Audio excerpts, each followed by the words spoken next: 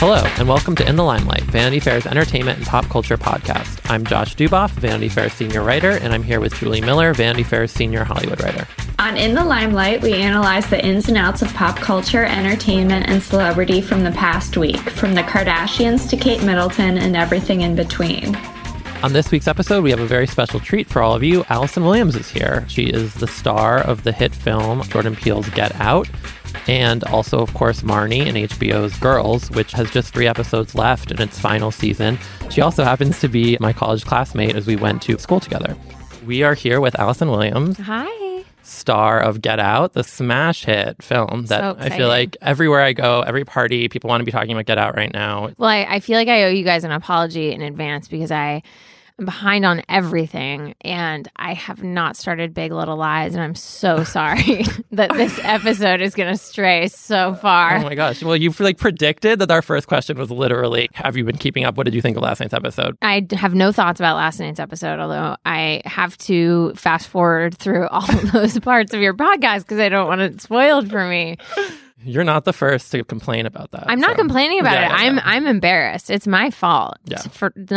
You can't put all of those people on the small screen together and then have me just not watch. Like, that's ludicrous. It's criminal. It is. Yeah. Yes, because I've been doing press for Girls and then Get Out. It was kind of this double whammy that came out kind of a month apart. So I went right from talking about, the conclusion of Girls, which is so sad, to talking about Get Out, which is so different. Yeah. Well, I just saw the movie last night, and I don't want to give any spoilers away, but it was terrifying seeing you in that context. I mean, it's so funny, like, what is the statute of limitations on spoilers? Just this morning, I was reading a thing in an op-ed piece from the New York Times where it launches right in, and the first paragraph talks about Fruit Loops. And I was like, are we beyond it now? I know. I kind of feel like we are, right? I mean, it's been out for what, 4 or 5 Yeah, longer? 5 weeks. 5 weeks, yeah. So the audience last night was so engaged. I can't remember the last movie I've been to where everybody was talking to the screen and they were cheering. Really I was about to ask. Cheering, Yeah. yes. Oh, that's so good. That makes me really happy. So you did? I know you saw it in person a few times. Did you see it? I've seen it a million times, and I'm not sick of it still. I saw Jordan said somewhere, I'm the biggest Get Out nerd of them all, and I feel like I can hold down the number 2 spot there. We have been, and specifically Jordan and I, have been having conversations about Get Out now for almost 2 years. Wow. And it's so fun to be able to talk to other people about it and also to watch it because it just turned out, he's so brilliant. It's just all of our wildest dreams happened in making this movie. And so I'll never get sick of talking about it. I don't think I'll ever get sick of seeing it. I still notice new things. When you're in the audience, do people realize do you go undercover? Are you no, I don't have to, because one of the weird unintended consequences of being a short blonde now is that they're looking at a person with long brown hair and bangs, and so they're just staring at that face for so long in the movie that it would take a really keen eye or a follower of mine on Instagram to be like, I know she's in Union Square. Yeah, exactly. Yeah. I know. Well, I would never do that ahead of time. But I don't know. I kind of try to stay discreet. I try to sit near the back. I'll sit on the stairs. I don't want to take anyone's tickets away. That's the other thing. Because I want as many people to see it as possible, because I think it's just important to see, and I think it's important to talk about. I heard from a friend of mine that Chappelle talked about it in Austin last night, which is funny because yesterday I watched his specials, and he kind of said he made a dig at Key and Peele.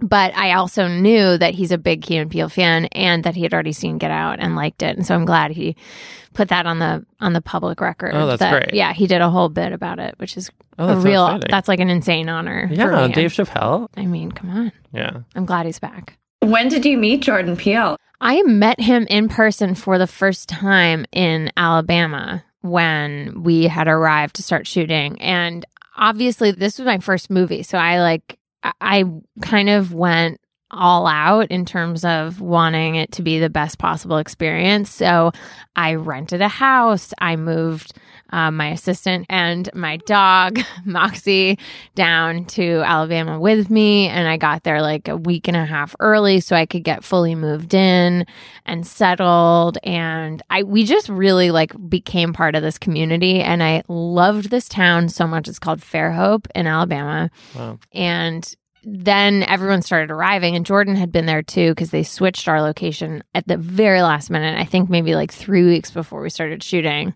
from LA to Alabama. And so he was there scouting, and we finally went on a dinner date and like met each other in person. We had FaceTimed so much, talked on the phone so much, emailed so much. And it was really fun to actually see him in person. It's like an online dating scenario. A little bit. And I was like, I hope he doesn't regret this. I hope he doesn't sit down with me and immediately go, oh no, what have I done? But it went really well. And then as the rest of the cast arrived, it just continued to be this kind of magical dynamic that we had together. Could you sense the energy was just right? You know, can you tell at this point with projects that like it's coming together in a way that's going to be... I don't know yet. I feel like I have to do a few more before I can sense that. Although it reminded me of Girls in that I was lucky enough to be making something that I would enjoy watching, and that as a consumer I wanted to exist. Also, the script was so strong. Jordan is so brilliant and also just such an authority on the project itself. It wasn't like, you know, he was directing someone else's work or he didn't fully own what he was making, which I'm sure happens. It has to. It was like he would never get sick of talking about it. He loved talking about it. And that was the most exciting thing of all, was being able to go into the weeds with him and like really deconstruct it. And we had a feeling that it was going to be good, but so much of it is the music and the editing and all that stuff. So, I mean, there's a lot you just can't predict. And then also that people have embraced it so much. I mean, that's the last phase. I remember the day before it came out, I was like, the movie's about to belong to other people now. It used to be ours, and now it's everyone else's. What's the most common thing your friends or family, what do people like want to ask you about when they like after they've seen it? The most common thing I see in emails about Get Out is OMG. And then people say, like, that's how all the emails start. It's just like, OMG. Like a default OMG. Yeah, it's a full all caps OMG. And then they skip like 2 lines and then they keep writing. And then the biggest adjective I hear to describe the experience of going to see it is fun, which is so counter to what you'd think based on the trailer, which is why I was like, maybe this trailer should be a little bit more. But then I realized the strategy is just to get the horror fans engaged, and then word of mouth would drive everyone else to go see it, which I think is exactly how it worked. I am such a huge Catherine Keener fan, and she is like terrifying. I never thought I'd see her in a horror movie, but I am desperate to know, like, what did you, Catherine Keener, Bradley Whitford, and like Moxie do on like a Saturday night in Alabama? Yeah, that's such a good question. I have so many stories about that exact topic. I mean, first of all, the casting in the movie is another part, is like one of Jordan's first gestures of brilliance, because he basically did metacasting. He was deploying people's preconceived notions about all of us as individuals, as our characters, like Josh Lyman, you know, and Keener has played every sympathetic person in every movie beautifully. And so he was using that against the audience to kind of make us second guess everything. And by casting me, you're also kind of casting Marnie, which is additionally perfect in this context. Weekends were like the best. I kind of forced everyone to treat my house as like the hangout. Everyone was staying at a hotel together, but I was like, I felt like it was like meta from Get Out. I was like, no, come over. Everyone should just come to my house. And it was like, everyone's like a little skeptical. Yeah, exactly. It was like this beautiful area where there were horses and big fields. We watched the Oscars together as a cast. We watched debates together because the debates were in full force then. So much happened while we were down there. Like Scalia died, and so that all happened. But the nice thing was, like, we were all such news addicts that it was nice to be able to talk about that stuff while we were shooting. It was like a really special experience, and we're all close forever. I loved your line reading when this is a spoiler kind of, but when, can we say this? Oh, I don't know. Okay, spoiler alert. When she has the keys and she's like... You know I can't give you the keys, right, babe? The babe. The babe is what gets me. The babe is not great because it's really mean. It's really awful. But it's like what turns right, the babe? knife? I know, the babe. It's all about that babe. I want to hear everything about that line. Well, first of all, that line went in and out a lot. We couldn't decide if we wanted it. Yeah. I fought really hard for it. And in the end, Jordan also agreed that it belonged in there, which I'm so glad we did it because I think it's so important. And at the riverbed or the lakeside or wherever they're sitting in the scene, like 2 scenes prior, her last line from that conversation is like, I love you too, babe. And so you hear 2 babes. And then I think she may even say it upstairs in the bedroom. And so it's like, it's just a continuation of everything she's ever said to him, but through a completely different lens now that we see her more clearly. Yeah. And in fact, it sounds like all the other lines she's said, it's just devoid of emotion, but like the absolute value of it is the same. Also, Marnie and Ray call each other babe or baby all the time. So it's been a year of that. A babe, I know. I feel like know. we need to write like a Medium essay about like babe. Someone will. Someone will. The owl could also Allison do it. Williams is babe and like what it means. Exactly. Was it one of those things we did like a million like is it? I think that's how I read it. That's like how you knew very you first wanted time I to- read the script. Yeah, Oh, kind of like that smile while she's being strangled. It's the way that I always imagined doing it, and it was one of those things I was really looking forward to delivering that way. Yeah. But there was a lot of conversation about literally everything. This was something, and I'm a question asker. I like to dig deep into things. I like to put my English major skills to any use whatsoever whenever I can. This movie was so satisfying on that level because we just dug into it, and Jordan loved doing that, and Daniel liked doing that. It was part of what made it so much fun. Was your husband kind of freaked out after seeing Get Out for the first time because you're so terrifying? He was so proud and excited, but it's the same thing as like the sex scenes that people ask about all the time when girls, like, if you're close to me, in all likelihood, you've already heard about it, or in Ricky's case, he had read the script for Get Out. I showed it to him so he could hear it, and he came down for some of the shooting, and he was just very involved. And so it was like, by the time he saw it, he was mostly just proud as someone who's worked in content his entire career. Like, he was so proud. He was just like, oh my gosh, this is so good. And he doesn't lie. He doesn't like understand how to lie. So I would have known if he hated it. But also, he's seen it now like 4 or 5 times, as have my family members, as his mom, I think, has seen it 3 times in theaters in South Carolina, which is like a very different movie-going experience, I imagine, near Bluffton. That kind of support means so much to me because that's above and beyond. It's like the fact that my friends still watch Girls. Like, if they were doing it just to be my friend, they would have given up like season 3 or something, but they genuinely like the show. And that's the case with Get Out. Like, a lot of people in my life have gone back to see it again when they didn't have to, just because they wanted to understand more of it. It was very sweet. Ricky's mom has sent me like 2 emails after 2 screenings about things that she picked up on that she hadn't seen the first That's super time. cute. And she's really, really into it. And I just love the idea that this retirement community is like just everyone's ablaze talking about Get Out. And in a way, that's exactly who I want watching it, because that's, a really interesting audience to consume this stuff. There was an elderly couple sitting next to me when I saw it, and they were like, I almost felt like they didn't know what movie they were seeing for the first half, and then they got so invested. Yeah. And I just heard them like asking each other questions, like screaming, like when everyone was dying, like we're cheering. It was like the afternoon of their year. It happens to everyone, and I think that's Jordan's genius, is that he made it as such an interactive movie. Part of it is that Chris is not driving you crazy the entire time. Like, the protagonist is making, for the most part, a lot of the decisions you would make. Because in those situations, you too would try to pretend that everything's pretty okay because you're meeting your girlfriend's family. And so you're trying to maintain this sense of decorum, which works up against all the stuff that he's seeing.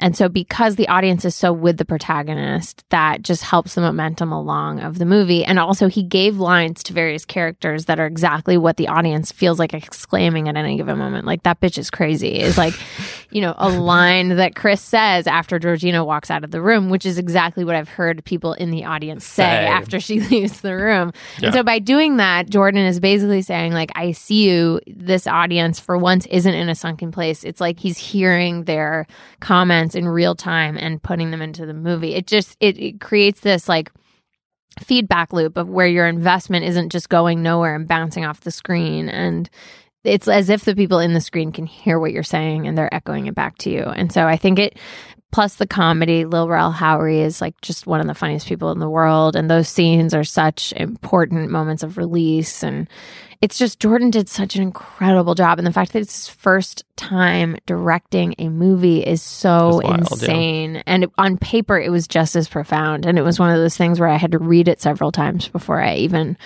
uncovered everything about it. What other like kind of pop culture TV shows or celebrities are you super obsessed with? I know I feel like I'm going to fail you guys because I'm so behind on everything. Like I truly don't know anything that's happening in the pop. I'm very behind on my Daily Mail. I'm shocked and embarrassed. I thought I was obsessed with the royal family, and then I started listening to you guys. And you're like, who are all these people? Honestly, like... I need to relinquish that title. Wait, but you played Kate Middleton. Yeah. So you do have a royal family connection. That might be, it's fabricated. Yeah. It's as no offense, it's as connected as you guys are. It's on. Wow. I'm yeah, no, so we needed that. We needed that. You need a reality check. I didn't want you guys to show up and be like, how could you go dancing without your bride, Will? And like take it out on him or something. Guys, he went dancing. Let's chill out. I don't want to diminish your goss. But... No. I got an email from my mom that was really upset after our podcast this week. I haven't even told you this yet, Julie. She was like, Kate was probably fine with it. She knew he was going dancing. Like, it's not that big obviously. of a deal. I know. Kate is so clearly the chillest person any of us know. She stepped into this role that's insanely stressful, and she just disappears into her own world that we're not invited to all the time. And I'm sure she was like, for all we know, she was at a different, more low-profile dance place. Where just no one happened to be. Exactly. No, you're right. It is true. I feel like I know for a fact that she doesn't care at all. We're going to use that as the definitive truth. I think that should be like written in the history books now. No, I have no authority. And as I just told you, I'm behind on everything. I haven't seen the video of him dancing. I haven't seen the hip grab that you guys described so clearly. But I just, I didn't even know about you guys are what keeps me going right now, or has kept me going in terms of pop culture. In terms of TV shows, I'm a huge Bachelor fan, but I feel like I talk about that a lot. Like massive, massive, massive Bachelor fan. I take it very seriously. And then, I'm watching, Homeland, Billions. I'm watching Crashing, which I love. Girls. I'm soon to be watching Big Little Lies. I just watched Chappelle's stand-up, as I mentioned. I watched Ali Wong's, which I loved. Oh, I'm a huge podcast consumer. Huge, huge, huge. Like, it's huge. I'm a huge podcast consumer. What are some of your faves? I have to look through my phone because there's too many.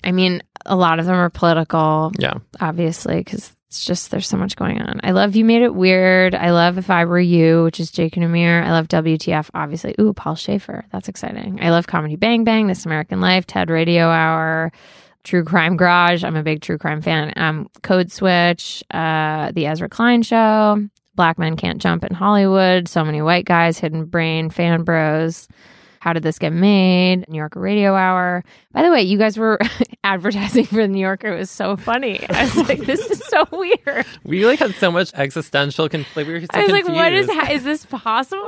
I also am so confused. Is this like our weird way of being told we're like being traded to a different team? That's what I was like, wait, did I miss something? Like, and I checked your email. Like, I was like, did Josh switch jobs in the past 3 weeks? Is it now? Do they work for the New Yorker? Like, we all just shift around. Anna Wintour's like, hey, come hang out for the day. I know, it's amazing. I love a con day, and I'm here to advertise for Game of Thrones, which badly needs advertising dollars behind it. I don't know. It seems really, really funny to me. Like, couched in the context of what you've just been talking about, you should have been advertising Hello magazine instead of the New Yorker. Yeah, it's like Meghan Markle, what's she doing? And like, by the way, like, check out like the latest. Please tell me you subscribe to Hello. Oh, yes, actually. Well, I don't know. It might have lapsed, but I used to get it here at work. I've gotten it my whole life. My dad's always been a subscriber too. Yeah, it's the best. It's the best. Yeah. In his words, you can see the way the feet look of every famous person. Everyone is barefoot on the cover for some reason, because I guess it's like the way to look grounded. It's just so funny. It's like a family in their home fully decked out in hair and makeup and then just barefoot. It's really funny. The UK does it so well. I feel like with the Daily Mail and Hello, they like give you what you want, Giant photos. Yes, just huge photos. That's the brilliance of the Daily Mail. They figured out 800 we just photos. Want giant and a ton, like blurry. We don't care. It could be the back of someone's head. Like, honestly, we're not picky. Just a ton of giant photos. And now that I'm on the other side of that, I'm not sure how I feel about it. Right. Every once in a while, I'm kind of like, okay, that could be smaller. I think you still get the idea. There could be few of these photos, but I also appreciate it. I hate giving them press because it's also like, but they've gotten better about people's kids, which I really care about. The rest of us, we sign up for this show when you take this job. It's just part of the deal. But for people's children, I shudder to imagine what I would do in that situation as a parent. I'd flip out. So with all the podcasts, I know Get Out's been really popular on the different podcast episodes since it came out. Have you been like following that? I listened to all of them. I was so nervous about it. I'm a big fan of The Read, which is another podcast with Kid Fury and Crystal and Friends Like Us. There are a couple other podcasts that I'd heard people express a delight in horror. So I knew they were horror fans. So I knew it was just a matter of time before Get Out came up. Yeah. And I was so nervous about all of them. But for the most part, I really was cool with everything that everyone said. And not that they're doing it for my approval, but I was really excited that people were digging into it, that it was coming up. And now, since the movie came out, I'm hearing people use things like the sunken place, just like in their lexicon, or like making analogies to things, a teacup or whatever it is. That's, to me, the bigger impact, because I feel like that's the making of a movie that stands the test of time in a bigger way. Hey, it's Kaylee Cuoco for Priceline. Ready to go to your happy place for a happy price? Well, why didn't you say so? Just download the Priceline app right now and save up to 60% on hotels. So whether it's Cousin Kevin's Kazoo Concert in Kansas City, go Kevin, or Becky's Bachelorette Bash in Bermuda, you never have to miss a trip ever again. So download the Priceline app today. Your savings are waiting. Go to your happy place for a happy price.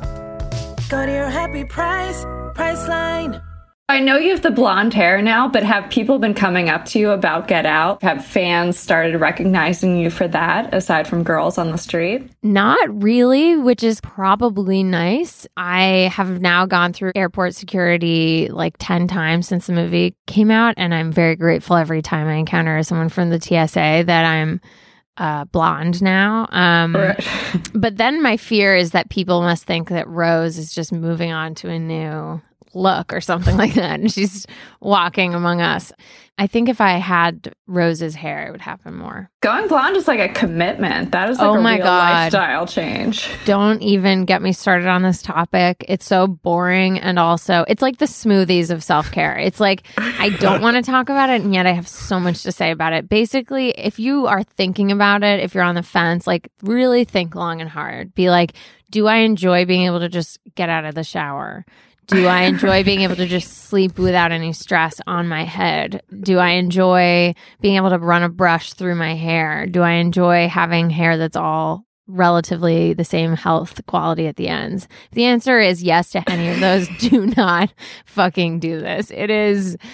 I'm in a tiny prison of my own hair follicles, and I'm embarrassed because it was done willingly and with the full knowledge of all that it was going to entail. Oh, wow. Josh has considered going blonde in the past, so you would not recommend it. That would be the most shocking. It would terrify everyone. It would. Like how blonde? Like Assange blonde? I feel like I was in this period when I first moved to New York where I just, I wanted some. I was like, I don't know where it came from. And I wrote this I wrote a post on my personal blog that I had at the time about like my fantasy life. Yeah, exactly. And this was like the prototypical Josh Duboff, like early first moving out of college. And it was just like all about what my life would be like if I was blonde. Because I imagined it would just be like a totally different, more exciting. You wanted to just be Jessa. Yes, exactly. I wanted to like run through the streets and like, I will say that do you feel different? That's my question. You definitely get more attention. It's so stupid. Like just from people, this like turning heads. Yeah, like I think boys, there's some kind of predisposition evolutionarily where they just, I don't know what it is. It just catches their eye. And I know that Kroll and Mulaney have this bit that they did in Oh Hello, and they've been doing for years, where they say like, you know what I like? Blondes. Like they just like as an entire category. And I think about it all the time because it's just like, it kind of is true that I don't even know. It's not that I'm saying I'm like suddenly hot. I look exactly the same as I did before. I just have a different color hair. And I knew how often people looked at me before, and it has like quadrupled since I became blonde. And that's the only definition. And it's even shorter, and I don't look like Brooklyn Decker. I still look like myself, and I have just different hair on top. And that's the only variable that's changed. So in a way, it's a pristine environment for an experiment. Do you feel different? Like, does it change in any way how you act or anything you at do? all? And as I was doing Courted, all of my like memories and like talking points have to do with doing press for other things, but literally that's been the extent of my life since January. I was doing Courted, and I finally realized, because I get asked, do blondes have more fun in every interview? And I finally realized that what people are asking is actually this, like, they're hoping that the answer is that I am more fun than I used to be. Like, especially people in my friends and family are like, so are you now like a type B? Are you like just kind of more chill and like laid back and relaxed? And the answer is no. You monsters turned me into type A plus, which, by the way, is my blood type, obviously. It's just like, it's just taken everything about me that probably stressed the people out in my life and just amplified it, because now I sleep in a fucking bonnet of silk, on a pillowcase of silk, with an eye mask of silk. I am a shadow of my former self, which was already a ball of anxiety, and now I just don't even know what to call this current thing. I love the visual of you in a bonnet, a silk bonnet. I'm not describing it well. You have to picture like it's like a hair wrap thing that a lot of women use on their hair when they sleep. So it's like it's nearly impossible for me to describe. I'm not even going to try. At some point, I'll work up the courage to post a photo of it. Yeah. But you have to imagine like bonnet, eye mask, retainers. Like, my husband is really in this for the long game, and he's probably anticipating some future time when I sleep like a goddess. Oh, I love it. Yeah, well, it's very sexy.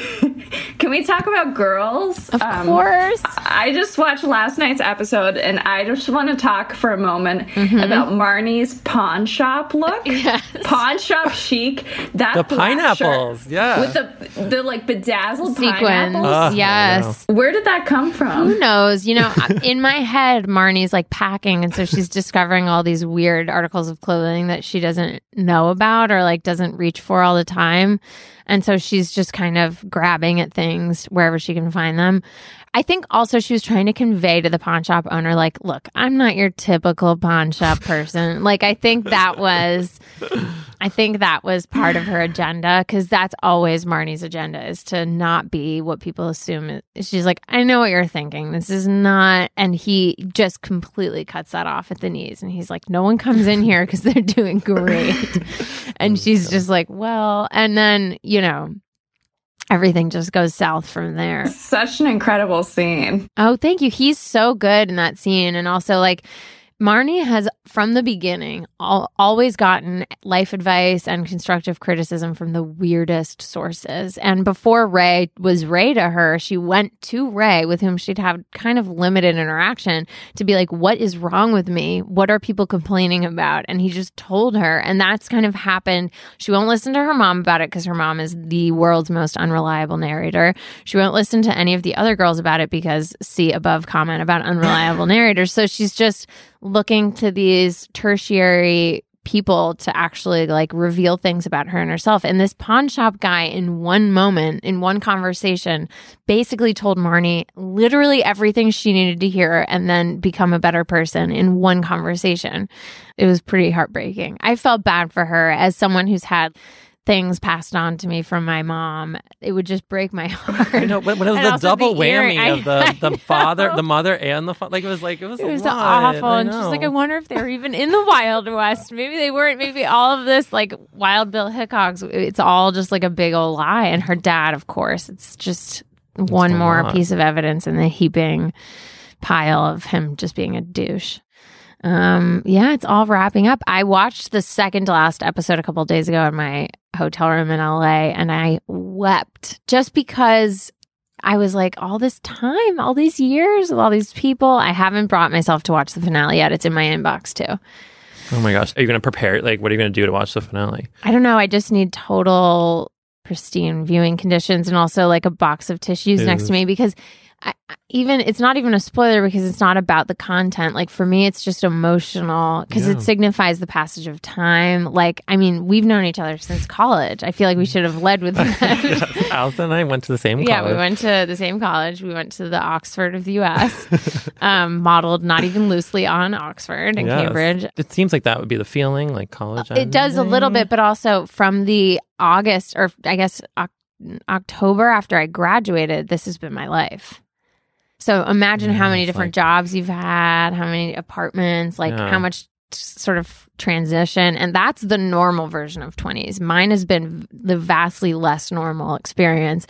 But all of that time, like a time capsule, is now in this show, which is really special, but also makes the experience of watching it wind down really emotional, because it's just like the reminder that time is a continuum and it only moves in one direction. It's wild. Oh, that's like heartbreaking. Yeah. Are you happy where Marnie ends up?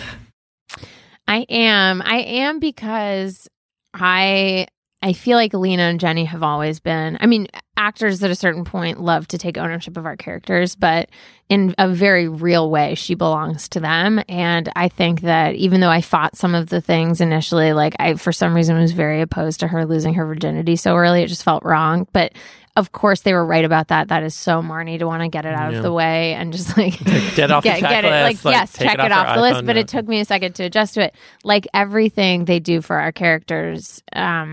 Well, the first thing, I just didn't want them to end the show. So already I like rejected the premise of how it ended. But now I totally understand why they ended it now. And I agree with it. And I also, from the beginning, was like, however they decide to end it is going to be the right thing, even if I reject it simply because it's over, not even because of the way they do it. It's so just idea.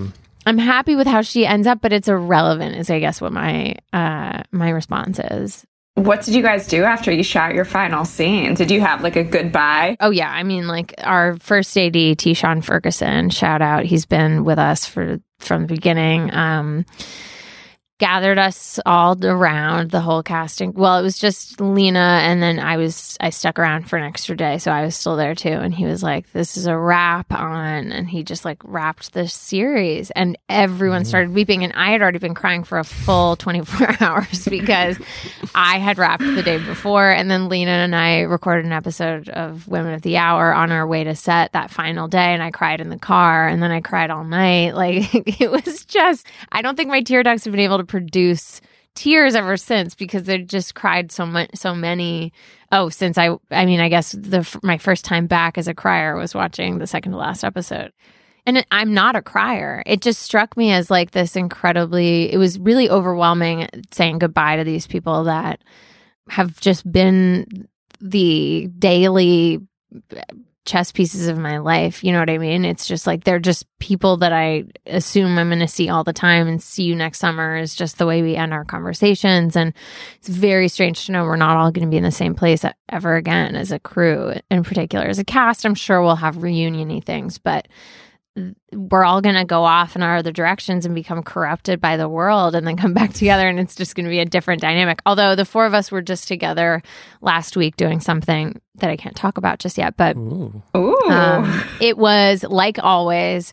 I felt terrible for anyone in charge of the flow of what we were doing, because we do not shut up. When we're together, and we haven't been together every day, there's no getting our attention. It's like herding cats at a photo shoot, at an interview, at anything, whatever it is just, it has to be absolutely maddening for anyone involved, because we're just like, like we genuinely like each other, which is cannot be said for almost any other cast. And part of it is that none of us fucked each other, like none of the boys and girls, you know what I mean? Yeah. I recently watched all of How to Get Away with Murder, and my favorite meta thing to think about watching any show is like, who's had relationships, who just broke up, why does everyone cry at the end of every interaction? How are they doing that? I need to learn their ways. Are they just like absorbing Viola's skill set? Did they come into this knowing how to cry? I'm mostly concerned with how much they cry. I'm so impressed. I don't know how they do it. It's so hard. Did they just pick people with like dark things that they can call on? I don't know. It's like on command, like right. It's really on command, and it's especially hard when it. I mean, maybe it all just feels really real, and maybe they're just really good actors. I just like crying is one of those things that like I'm fully aware that my life I've been so lucky that crying is hard for me. Yeah, it's kind of the way it works. My imagination is running wild with what you guys were doing. Did you guys get like a cast tattoo or anything to like signify end of a chapter? You should know me, even though we just met. You already know me. Assume everything you know about me is all you need to know, kind of to inform your opinion. No, I didn't get a tattoo. I still don't have a tattoo. I don't giant, either. like Marnie on her back or something. Like I got Ben Affleck's Phoenix. Okay, just let it go. It's all over my back. I don't have a tattoo. Jemima said I couldn't get one because it wouldn't feel right. I totally agree with her. Everyone else just keeps on getting them. Like, it's no big deal. No, Lena just got a bit. Right, just saw. Yeah, she has the Odeon on her butt, and I saw a new thing under her boobs that she got that's really beautiful. And Zasha has a new one, and Jemima got one after we finished the mystery thing we were doing. You're not going to guess it, and it's also not like some giant exclusive secret. Okay. It's just embargoed, so that's why I can't tell you. To use industry parlance, I just can't tell you. Do you feel like people's attitudes towards Marnie changed over the series? I think they changed after Panic in Central Park, because I think she's a slow burn. Like, she's someone that you really need to spend a significant amount of time with before you can deal with her existence. So I think after seeing her go through that, after seeing that things can get messy and see how she reacts to it, I think that made her a little bit more sympathetic because people just understood her better. Yeah. But I think she's still maddening, and that she wasn't magically going to be more, tolerable after that episode was over, just because, they wanted her to be. It reflected realism in that way, where she's the same old person. It's just you have more information now. So does your ability to see it clearly change? I was about to say, I feel like it changed the context a little bit that you were viewing her, which was nice. Yeah. And I think for someone like Marnie, self-change, self-improvement is going to be so much more difficult than listening to Deepak Chopra. It's like, for Marnie, it's way deeper, and it has to do with her foundation and her parents and the way she grew up. And those have always been the biggest points of departure for us, because I'm insanely close to my parents, who are like the most sane adults that I know. Like, I think it's also, it's interesting when you're with these characters so long, it starts to feel like you just know them better as time goes on. So I also feel like I've noticed that, like, as seasons of a show go on, people just can start to feel like they understand the person more. Yeah. Like, season 1, it's like, oh, wait, like, who is this new person? It was interesting. Last night I actually asked, because my parents, my family texted me after. I'm going to family text, obviously, because, we're us. And I got a lot of texts after the episode was over, and I was like, are you guys going to miss watching it every year? And they were like, genuinely, yes. Even if you weren't in it, it's just people that they like keeping tabs on. And that's how I feel. I know that sounds weird, but when we shoot the show, I often am not around during, Jessa and Shosha's scenes. So I don't see everything or remember everything that's happening with them. Yeah. So as a fan, I like watching it in this whole other way. And I'm definitely going to miss what's going on. It does almost feel like we should take a couple years off and then come back to like rejoin the stream with our 30-something compadres. But I think we need to wait a little bit longer than that and let someone take the baton. I love that your family is on the group, like watching each week. And that's exactly how my parents would be, like texting me immediately when it's over, like what they thought of every single plot point. Is that what it's like? We all text after the 11th hour, which is, I believe, and I've heard this from enough people that I hope this comes as not totally biased, but I think it's like my favorite news show on television, and it happens to be hosted by this incredible journalist, my father. And my brother's a sportscaster, so we text after all of the shows. We're just like a big media family. My mom is always, she's just sending us articles throughout the day and things that we need to read. And my husband now works at Facebook, and so it's a very like high-paced media culture, our text. Yeah, you can't, I was going to say, I feel like it must just be like links and Oh yeah, it's links and it's photos and, it's a lot of different things. And it's all hours of the day because my dad, my brother, and I are night owls, and my mom and my husband wake up early. And so it's just really like... At any time, you could be getting like the stream of information. 100%. Yeah, so it's a busy time in our text chain, obviously, because our country is having a busy moment as well. So I know you don't want to give anything away from the 3 episodes coming up, but where have you imagined Marnie would be when she's like 30, 35? Do you have a sense? Do you try not to envision that? I talked about this again. This isn't an exclusive, but I talked about this, I know, I'm so sorry. I talked about my dream scenario for Marnie, which is that she ends up with Elijah. In like a very modern love situation where it's like the two of them just say like, you know what? We can predict with relative certainty what our children are going to look like. Let's just fill our house with song and snark, I believe is how I put it. And just like do this dance together. And we can hold each other accountable and call each other out on our shit and just go through life with each other by our sides and just look the other way or have, a very sort of modern view into what this could be like. And I honestly think that might be right because I'm not sure either of them is capable of long-term monogamy. happy long-term monogamy. I mean, I could easily see Marnie forcing herself into it, but I think in general, like, because she's really had an array of dudes, and I don't know that any of them would have been right for her.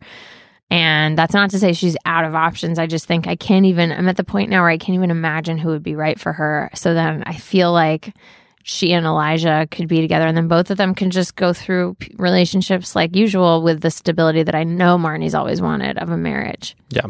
I love that. I mean, it's not going to happen, but I when I said it for the first time publicly, I texted Lena and I was like, I hope it's okay with you that I'm just fully publicly like imagining what Marnie's future is. And Lena was like, I love it. I think it's perfect and hilarious. Do you have like your favorite Marnie moment scene? Like yours, like that, like when you think back on Girls, like that's what comes to mind, or that's the thing. My favorite things are always when the four of us are together, which has only happened. Our executive producer, Eileen Landris, counted how many times the four of us have been together, and it's only been like, it's in the low double digits. I think it's like 11 times or something like that throughout 6 years. And I think part of that is in a reaction to all the other shows that just serendipitously bring the entire cast together by, which a lot of people take comfort in, but Lena and Jenny decided early on is not realistic, especially in New York, especially in your early 20s. Like, everyone is completely incapable of gathering. So why would you portray like a gathering if that's just I see my best friend like every 3 months. Exactly. Exactly. My best friend lives in Austin, Texas. I never get to see her. And so I love that. I kind of liked that aspect of it, but the downside was we never got to hang. And so then when we did, the aforementioned chatter happens, and it's just like the least. And then it just reinforces the idea that they shouldn't have us all in one place because it's impossible to get any work done.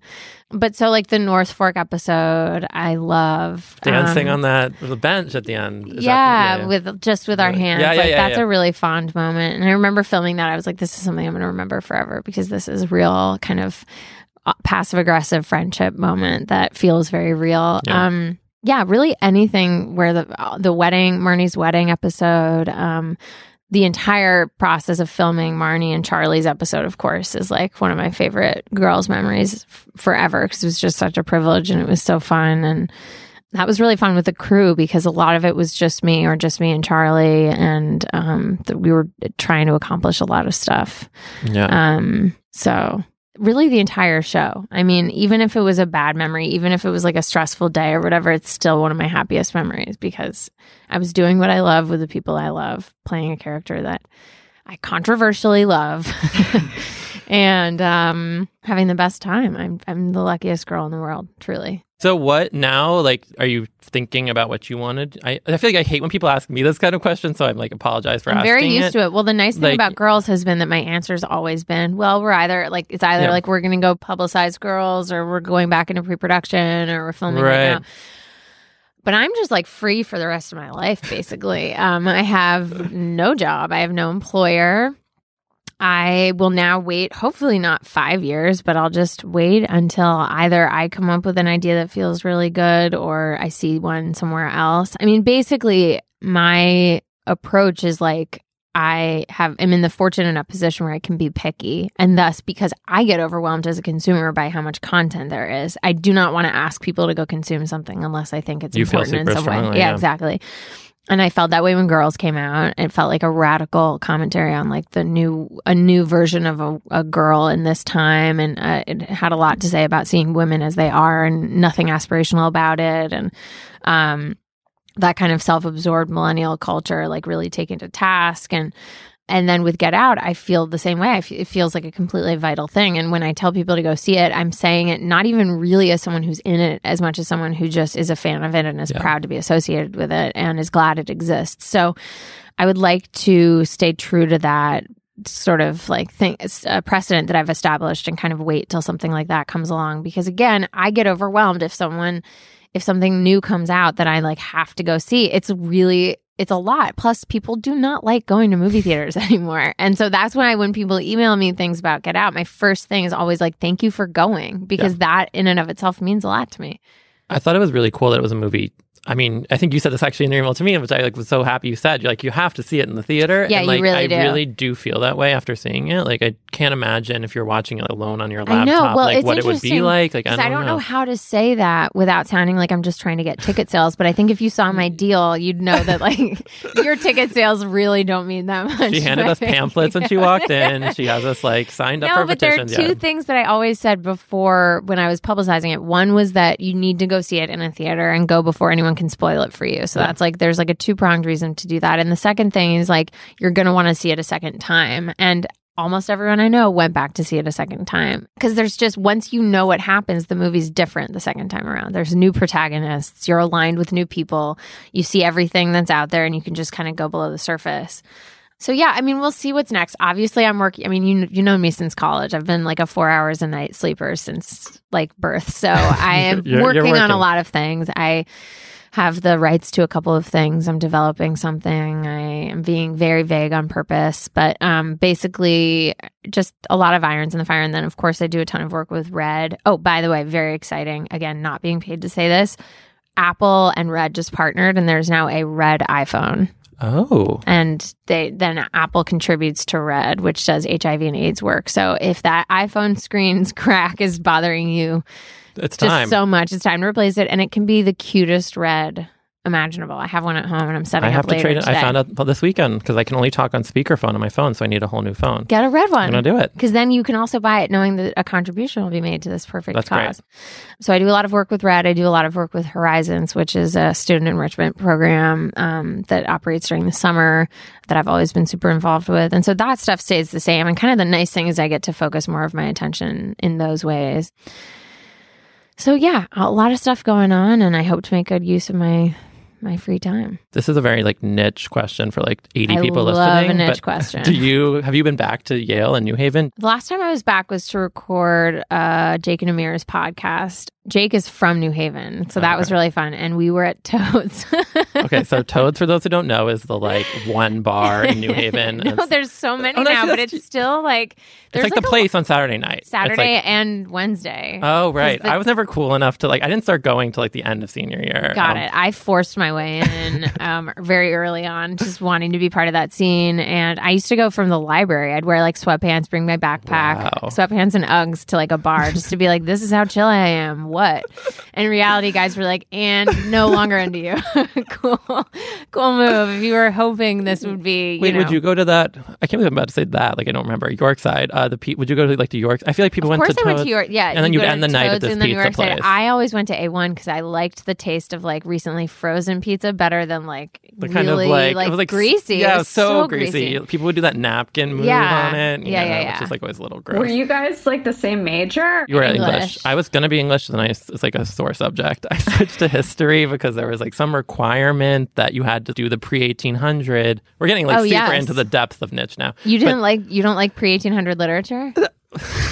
I know. It's like, you sound like exactly like my parents. They were like, excuse me? Like, we don't understand. That's like when I was little and I was like, I just don't like black and white movies. Now all my favorite movies are black and white. You know what it is? You had to do like not seven, like four. I would have had to do four. Those are all my favorite. So those are the ones you were like so excited to take. Yeah, but I can imagine that would be debilitating because you're like, I don't care. It can be Milton or Chaucer or Shakespeare. I don't have a preference. I hate all of them. But in history, they were like, you do whatever you want. Like, come in, come out. So what did you end up writing your thesis basically about? An English thesis. I took letters that a family wrote over the course of a year in the Civil War, and I just like studied their letters and analyzed them. Could you just hear the Ken Burns soundtrack in your head of like a light harmonica? I think that's basically where it came from. Me trying to like get to like channel the Ken Burns I always wished I was. My senior thesis was similar. It was kind of like a history English thesis. It was about an annotated version of Uncle Tom's Cabin I found at the Beinecke Rare Book Library that had these beautiful watercolor annotation drawings in the book.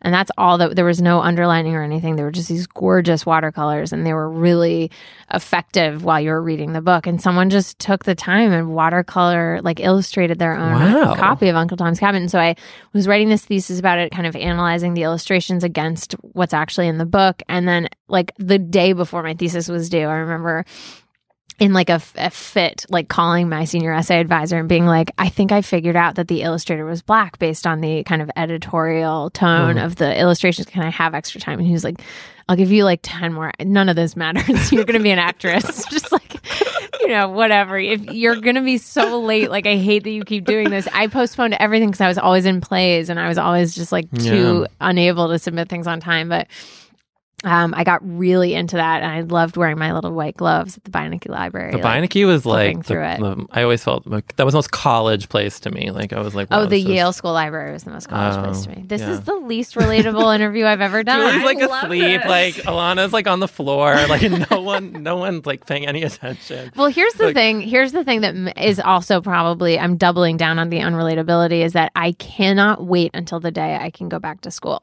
I cannot wait. I'm going to go back. I've already picked my program. Really? Anthropology at Columbia. I will not get in, but a girl can dream. And I am dying to go back. Just so excited. Oh, wow. I know. That's great. I feel like this is the highbrow conversation we need. Allison's not feeling encouraged. You just looked at me like, wow, that's great. Like, what are you timing That was as out? if she just told us, like, what she had for lunch. No, that is. What's holding, when can you, like, when would you do it? I don't know. I feel like it would be silly to do it right now. I was going to take the exams in Alabama and then go this fall.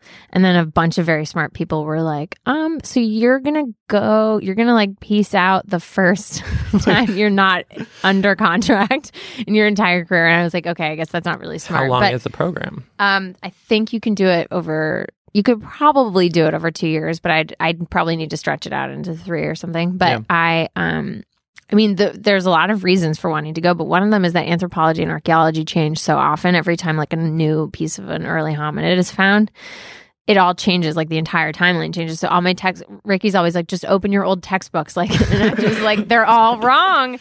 Like the trees are all wrong. Like it's just not right anymore. And it's just a really fast developing field. And so I want to get in there. And also now that everyone's read Sapiens, I feel like I need to make my knowledge special again. Now everyone just knows all the basic anthropological stuff. And I love that it's cool because of that book. Yeah. And I just started reading his second book. That sounds like a good plan. Thank you so much. I feel your tentative support. It means the world to me, and I'm very grateful.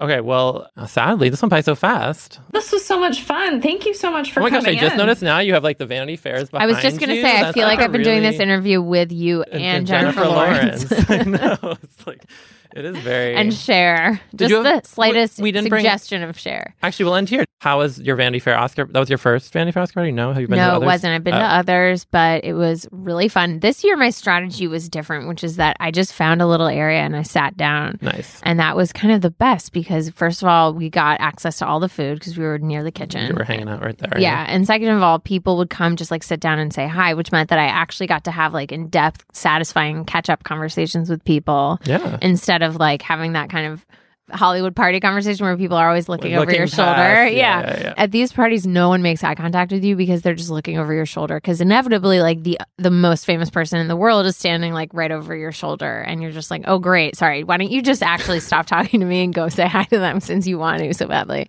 But it was so nice. People would come over when they needed to rest their feet. It was kind of like a home base. And with every year, you know more people because this is just our work world as insane as that sounds. And running into you is a real pleasure. Oh, that was very nice. And it happened very shortly after I think I told you this, I knocked into Barry Jenkins, who was holding an Oscar. And I was like terrified that I had broken his leg or something, and was so happy to see someone. But of all the things that had happened to him that night, I think... That's like the least of his concerns. He was like, honestly, now people are just trying to bump this out of my hand. What is happening? Like, you didn't try to take it. I guess I'll be okay. Yeah. Well, Allison, thank you so much. This is such a treat. We're thrilled. I love that you guys are doing this show. I love the show. And thank you so much for We'll be letters of recommendations for your anthropology dreams. Thank you so much. I'm going to shoot us a I'm going to look to you for that. You have more recent writing experience than most of my friends, so I may ask you for that. That does it for this week's In the Limelight. Thank you so much for listening, and please remember to rate and review us on iTunes. It really helps us find new listeners. Also, feel free to reach out to us on Twitter at In the Limelight to further discuss Get Out, Girls, whether you're thinking about getting a degree in anthropology too. You can also follow us individually. I'm at Julie W. Miller. And I'm at Jay Duboff, and And we have an Instagram as well, In the Limelight Pod. This episode was edited and produced by Alana Milner. Thanks to Laura Mayer and Andy Bowers at Panoply. Thank you guys for joining us, and we'll talk to you next week.